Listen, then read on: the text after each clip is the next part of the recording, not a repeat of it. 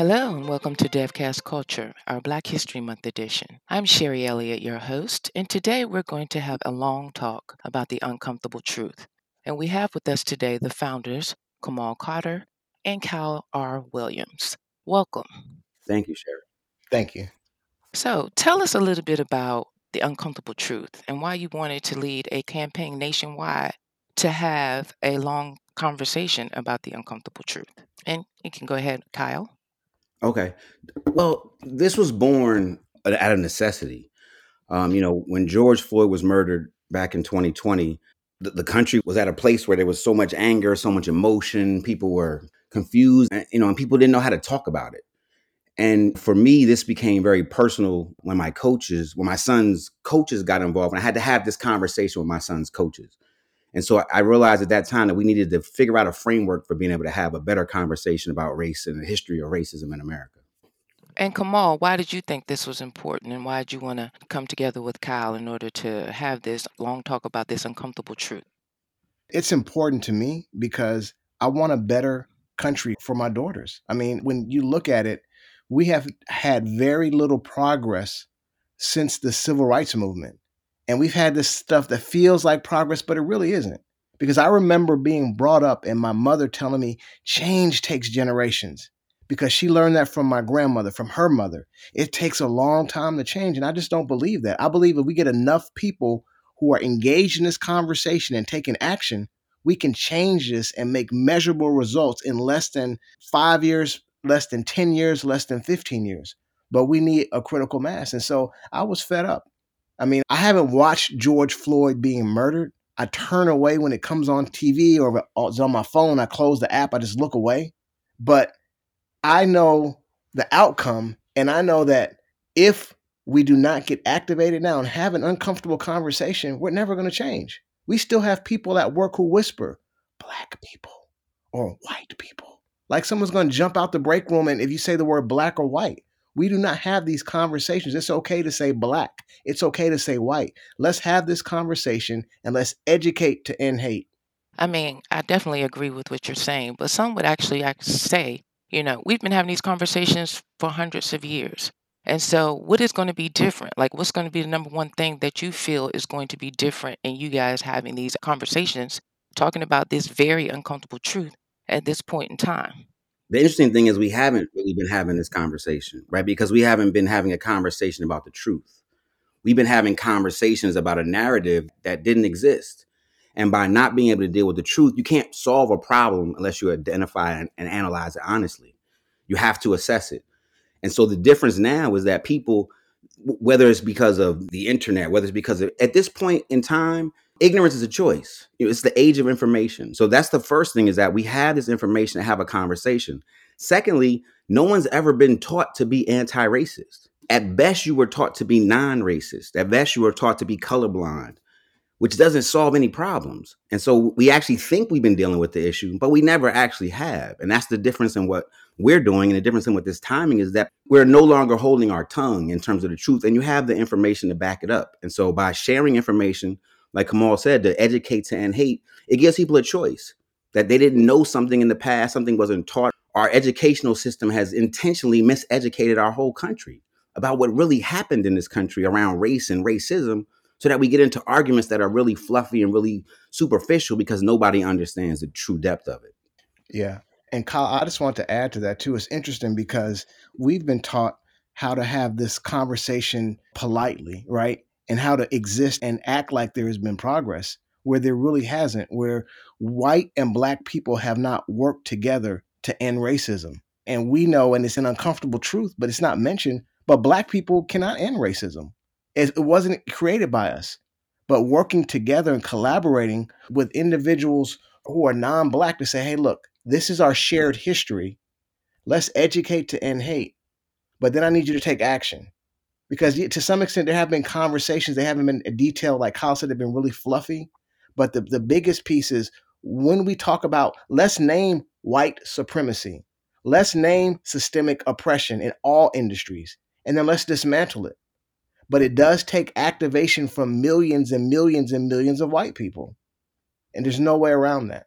Absolutely. And when you're saying let's name racism, and let's name systemic injustice. I mean, but in addition to naming it, what kind of characteristics do people need to look for? Or are there characteristics tied to it? I mean, okay, we name it, but then what? I mean, what's the next step?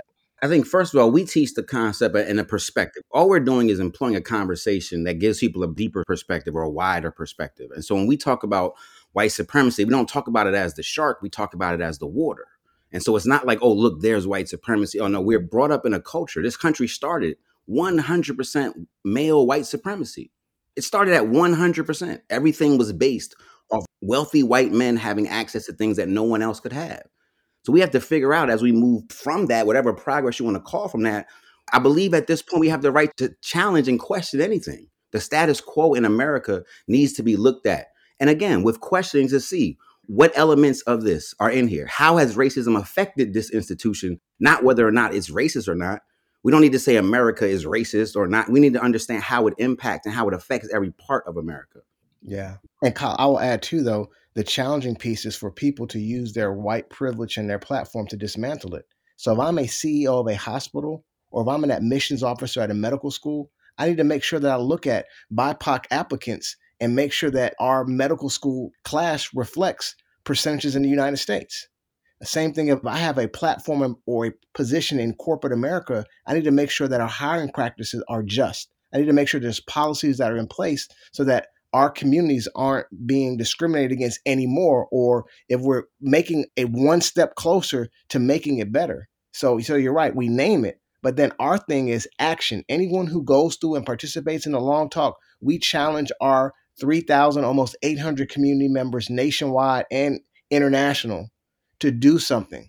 Learn something, do something. Learn something and take action. Learn something, take action. A year later, you're still showing up, engaging with us. What action are you taking? No matter how big or small, there's an area where you can affect this and help in the dismantling of it. Absolutely. Even to the point of, a lot of times people say, and I've heard this, whites will say, well, that's not my theory. You know what I'm saying? But I feel personally, if you don't take an action, then you're complicit. And then that comes into, I think, one of the baselines in addition to the foundation as to why it's difficult to make those changes. I know that when people sign up with you guys for training or whatever, that a lot of times there is a prerequisite for people to watch History of Race in America. And why do you guys feel that's very important before you even sit down to speak with them? Well, what we found is, this was born from an authentic conversation. We didn't sit in a room and plan for how to put together a long talk. It started by me sharing that video with a white man who was in neutral, who cared about my son, who had empathy, but did not have the information to be able to cause him to do something. And when I shared that video with him, he literally became an active anti-racist immediately. And I know that not because he posted something on Twitter or that he put a sign in his yard, even read a book or watched a movie. He just started doing things, like immediately started making the school safe for my son. He was my son's coach. And so for me, it was part of the formula. We believe it's information plus empathy equals action. When I was sent that video, I've been having this conversation mainly with Black people, but just with anybody my whole life. My uncle gave me books when I was 10, 11, 12 years old. And so I understood history from a different perspective, a different narrative for a long time. But it was only until now, when I saw this video, I literally had a conversation with him and we were stuck. I could tell he didn't know what I was talking about. I didn't really know how to explain everything that I was feeling. And then the next day, a friend of mine sent me the link to that video. And when I watched it, I watched 80 minutes of all the dots get connected. It was incredible. And I had never seen anything like it before. And I said, you know what, coach, if you want to keep talking to me about race, take a look at this video and tell me what you think. And he literally watched that video and became an active anti-racist because the information now matched his empathy and he knew the things he could do because he now knew what to fix and dismantle. We're not here to convince people that racism is real. The audience, the population we're talking to, we're not looking to activate people who want to hold on to their racism, want to hold on to the old ways. We're looking for people that want to come together, that maybe were neutral in this, didn't understand it, didn't feel comfortable, that want to get motivated and empowered to do something. And for the most part, what we have found is that 3,600 people later, that video is undeniable. It's unquestionable if you want to understand what has happened. And if that's the piece you need to get activated to go do something, we give you that right from the beginning. I don't even want you to show up if that didn't motivate you to want to learn more. All right. Kamal, did you have anything you wanted to add to that? Oh, no, not at all. Okay, so it's been 18 months, which is fantastic. You guys have touched almost 4,000 folks in that time frame and possibly more. Those are the ones that you're aware of. Things are out there, other people share things, and you might not be privy to it, just how many folks you actually are reaching. But what's the thing that you want to ensure that you convey when you sit down with companies and organizations as opposed to the individual members, just from a more wider perspective, looking at from the companies we talked about earlier? I think Kamal mentioned that you need to make sure that we have equal pay and equal opportunities in the workforce. What are the things that you tell companies that they can do in addition to having the conversation as some potential steps? One of the things, and Kyle, I'll jump out on this one just for a second, is that the companies that we work with, they are subject matter experts in their fields. And so you have data, you've done the research on microaggressions, hiring practices, you have all the information that you need to start making a decision. And if you don't, you can hire consultants to come in and do stuff. But a lot of it's common sense. Let's disrupt the racist joke around the water cooler or in the boardroom. I need an ally. I need someone to step up. And when I'm on a conference call or if I'm with a sales call and the client, someone says something racist, don't come back to me and say, oh my God, that was so bad. And that person's just ignorant. No, I need you to step up for me in front of them and call them out and say something. Or that we don't have that kind of conversation here. So there's small actions you can do where you can interrupt racism daily. And we teach people a skill set on how not to argue, but let's state our point and let's use this method to interrupt racism so we're not arguing, right? But so that's on a micro level. On a macro level, we challenge companies, if your expertise is in technology or in banking, what can you do on a major level to have a huge impact to look at these disparities in the Black community and fix it? Is it a policy change? Is it a funding of a program? If it's investing resources from the talent that you have that work at your company, an hour a month, like what can we do and what can you do in your field or something that you're interested in that is bridging the digital divide? There's a local high school that's around you or some, you don't have to go very far to see the effects. And it doesn't take rocket science. And that's the trick. We feel like it has to be this elaborate master scheme. I have to do this one fell swoop, wave the wand, and it's going to change. No. That reading program or getting everyone iPads or MacBooks or Chromes or getting that school that doesn't have access, that's a change right there. We're interrupting something where maybe the fundings are off because of zip codes or tax dollars not being diverted. And this school is struggling with staff and tech. And that's just one example. But we challenge them to not overthink it. Use your intellectual capital, assess the needs that are around, and then do something. It doesn't have to be perfect. Progress over perfection. Absolutely. Did you look at my signature and see that that was part of my signature? No, we're just vibing like that. That's all. Totally didn't see that. Kyle, did you have something that you wanted to add to that? I just think the message that we convey to companies, organizations is the same in the sense that we have to do something. There's small things you can do or large things. Like Kamal said, people talk about how Nelson Mandela ended apartheid, right? And how he fought in the ANC and they fought against apartheid. We watched that in our lifetime. But Nelson Mandela gave 27 years in prison for that. And then a whole lifetime before that. And people say that his struggle led to it being handed over. That's not what happened. White people started divesting money from South Africa. They started to cost them something to do these practices. And Nelson Mandela was freed and he became the president. But he struggled for 27 years in prison when people could have divested from South Africa 27 years before that. So you have to understand that while there are things that people will do and, courageous heroes fight for, there are things that we can do in the regular workings of the system to decide which way we want to go as a society, to decide the things that are important to us. And we just push people to the bare bottom truth of, we were talking to a major bank on Wall Street and they asked, well, what do you want us to do? And Kamal said, end racism. He just said straight up, end racism. Like, I don't know what you can do. I know that you understand how it works from a perspective that we don't get to see. So figure it out and figure out how you can channel and move things and change the system to benefit those people that want to end it with us instead of benefiting these other people that don't want to see it end at all. That's the choice that needs to be made at the higher level. Absolutely. And, there's a lot of different steps that I guess organizations and companies can take also, in addition to just the small things, right? They can put other things in place more from just choosing. I know for Dev, some of the things that they do is they make sure that they do targeting toward all minorities, I would say. They make sure that in terms of opportunity for growth, in terms of, all of those types of things, those are the things that we're always seeking to make sure that we have coverage on. And if we can each, like you said, take a little step to work towards that, then it's a greater cause to meet than we will get rid of racism altogether, like you said. Can I add something to that? Because you said something that made me think of something. A lot of the time, we've been looking to fix this issue by hoping to fix Black people.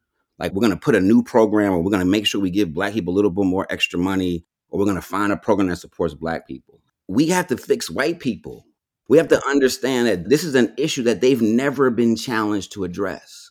From their childhood to their adulthood, when they were literally at learning, to now when they're teaching and leading. And it's a both and. Yes, we can continue to push for programming and equity and equality, all those kind of things. But at the core of this is to change the entire perspective, so those aren't one-off conversations. They're part of a larger conversation that we have with the majority of the people that need to do this work. We're literally shifting a little bit of a focus. I don't think it's ever been done before, when there's been programming that's designed not just for, checking your bias or checking this, but really resetting the clock, resetting the stage to help people get through this, to learn how to be anti-racist who may have the desire but have never had a pathway ever in their lives. And what do you say to the person that says, I'm not racist? How are you qualifying that to be able to redesign that? So I would say the first thing is that we've all been impacted by racism. You can't live in America and not have an impact. I'm not saying people are racist, but my question for them were, are you an anti-racist? You can say I'm not racist, but if you're not an anti-racist, you're not necessarily changing the culture of racism in America, which means on some level you're okay with the culture in America. So, and here's the other thing. There's a question that people ask, that we ask in our training. It's not to say if I'm racist, it's to say, how has racism affected me? So which thoughts, which ideas, which things that I've learned, where does this even come from, to be able to analyze yourself? That's all we're asking people to do. We're asking people to take an honest look at themselves and at the situation and see where they fit in. Kamal, did you have something? I think you were about to speak. No, Kyle, yeah, he really shared that and summarized it and kind of said what I was thinking. So no, I'm good. Yeah. All right. So in this time frame, you guys have, like you said, you're on a quest and it's been welcomed with open arms. But what do you guys feel like is going to be the next step in a long talk about an uncomfortable truth? I believe our next step will be to expand our messaging. We have had a heavy focus with colleges.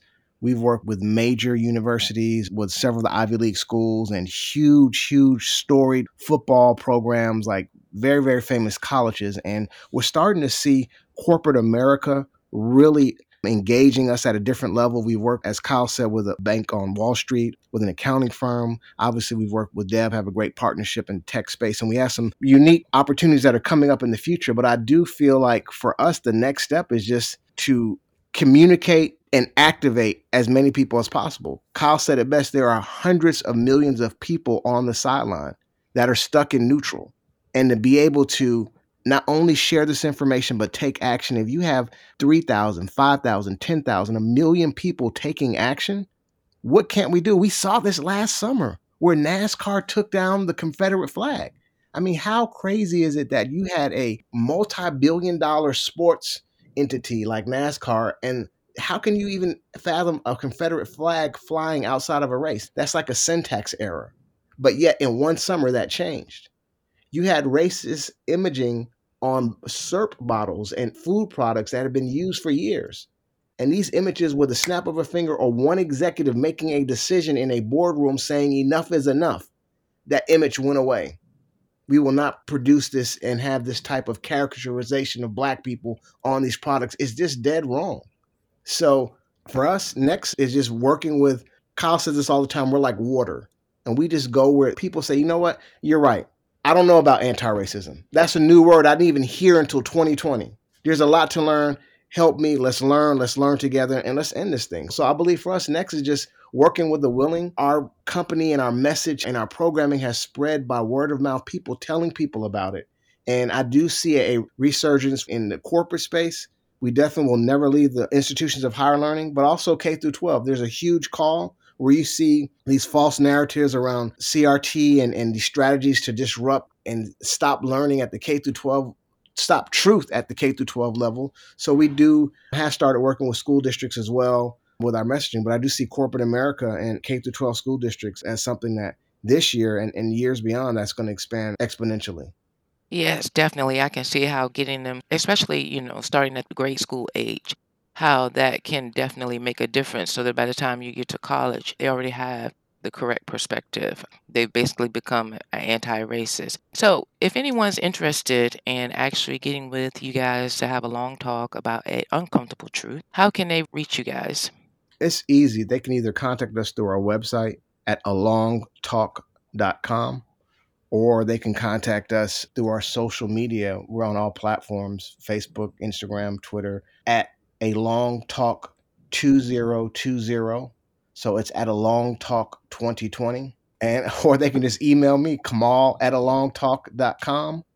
That's KAMAL at alongtalk.com, or Kyle at alongtalk.com. KYLE at alongtalk.com. We're easy to find. We're easy to talk to. And you know what's so interesting? Of the almost, like you said, 3,800 people in our community, 98% are white. So here you have a community. And so it made me think about, and when you were saying, well, people say, well, I'm not racist or this. We are looking to build a coalition. We don't care. It's nonpartisan. It's not about red, blue. It doesn't matter. This is the United States of America. This is the most American thing we've ever done. And for us to be able to galvanize a group of individuals that we don't care where you're from. We have people in Storm Lake, Iowa, in the hills in Georgia, in north, south, east, and west who are working together to end this. And I believe you asked about contact, and this is important, but I want to kind of hand something to Kyle and see if I know where we're at. But Kyle, I think it's important for you to share kind of a picture or an analogy, kind of something from our training and how and why our community is the way it is. I think that's important. Well, think of it this way. This country has already dealt with behavior, right? And changing the culture of behavior. Now, I'll give you an example. There used to be a time when you could smoke cigarettes on airplanes, right? You could literally spark up a whole pack of cigarettes from LA to Newark. As a society, we allowed that because we believe people, have the right to do what they want in America. And so we literally accommodated for them. We made non-smoking sections of an airplane. We dealt with it. And so we thought it was just their poor choice. And that's why we allowed it. But then the science started showing us we started dying from the same things that they were dying from, suffering from the same ailments. And so the science showed us that their poor choice was affecting us too. And so we had to do something. We had to neutralize them. So what did we do? We educated people. We told them that big tobacco lied to you. We told them that this is going to hurt you. It's going to kill you and the people around you. You should stop. Sign the Surgeon General. And for some people, that was enough. They stopped smoking cigarettes. For other people, they wanted to keep pushing through. So what did we do next? We made it cost you something more. We raised the prices. We put taxes on it. So the price of cigarettes went up. So it cost you something to make this poor choice. Some people still wanted to push through. And we said, okay. And we said, you have the right to do this, but you got to take it outside. You can't do it around me. I'm not having that anymore because it's affecting me. And we have to be courageous enough to do the same thing with racism. We have to look at this and say, we're going to educate people. You've been lied to. This information you thought was true is not true. And you need to change your behavior based on this new information. But if you want to keep doing this, it's going to cost you something. It might cost you your job. It might cost you relationships, but it's going to cost you something to keep making this poor choice, to choose to hold on to this. But if you still want to do it, that's fine too. This is America. But you got to take it outside of my boardroom, outside of my locker room, my classroom, my sorority house, my own kitchen table. We have to be courageous enough to stand up. And that's how we saved people from secondhand smoke. We have to be able to neutralize it and do the same thing with racism. Absolutely. I feel like that was a mouthful, and I agree wholeheartedly. Education is key. Being able to make a difference from the ground up from all entities is definitely a huge portion of it. And I am so thankful that you guys came here today to share a little bit of truth with us about a long talk and an uncomfortable truth that folks just don't want to deal with, but is needed. We have the founders of that, Kamal and Kyle. So thank you again for joining us on the Black History Month edition of DevCast Culture. Thank you. Thank you for having me. Thank you. Thank you for having us. And I just want to leave your listeners with this. Our goal is to put an anti-racist at every dinner table. And because of companies such as Dev Technology, the leadership, and just you giving us a chance to share our message, we sincerely want to thank you for allowing us this opportunity to share. Oh, you're welcome. Absolutely. Like we said, education, and it comes in all forms. So, again, thank you so much. I'm your host, Sherry Elliott, and we'll see you next time.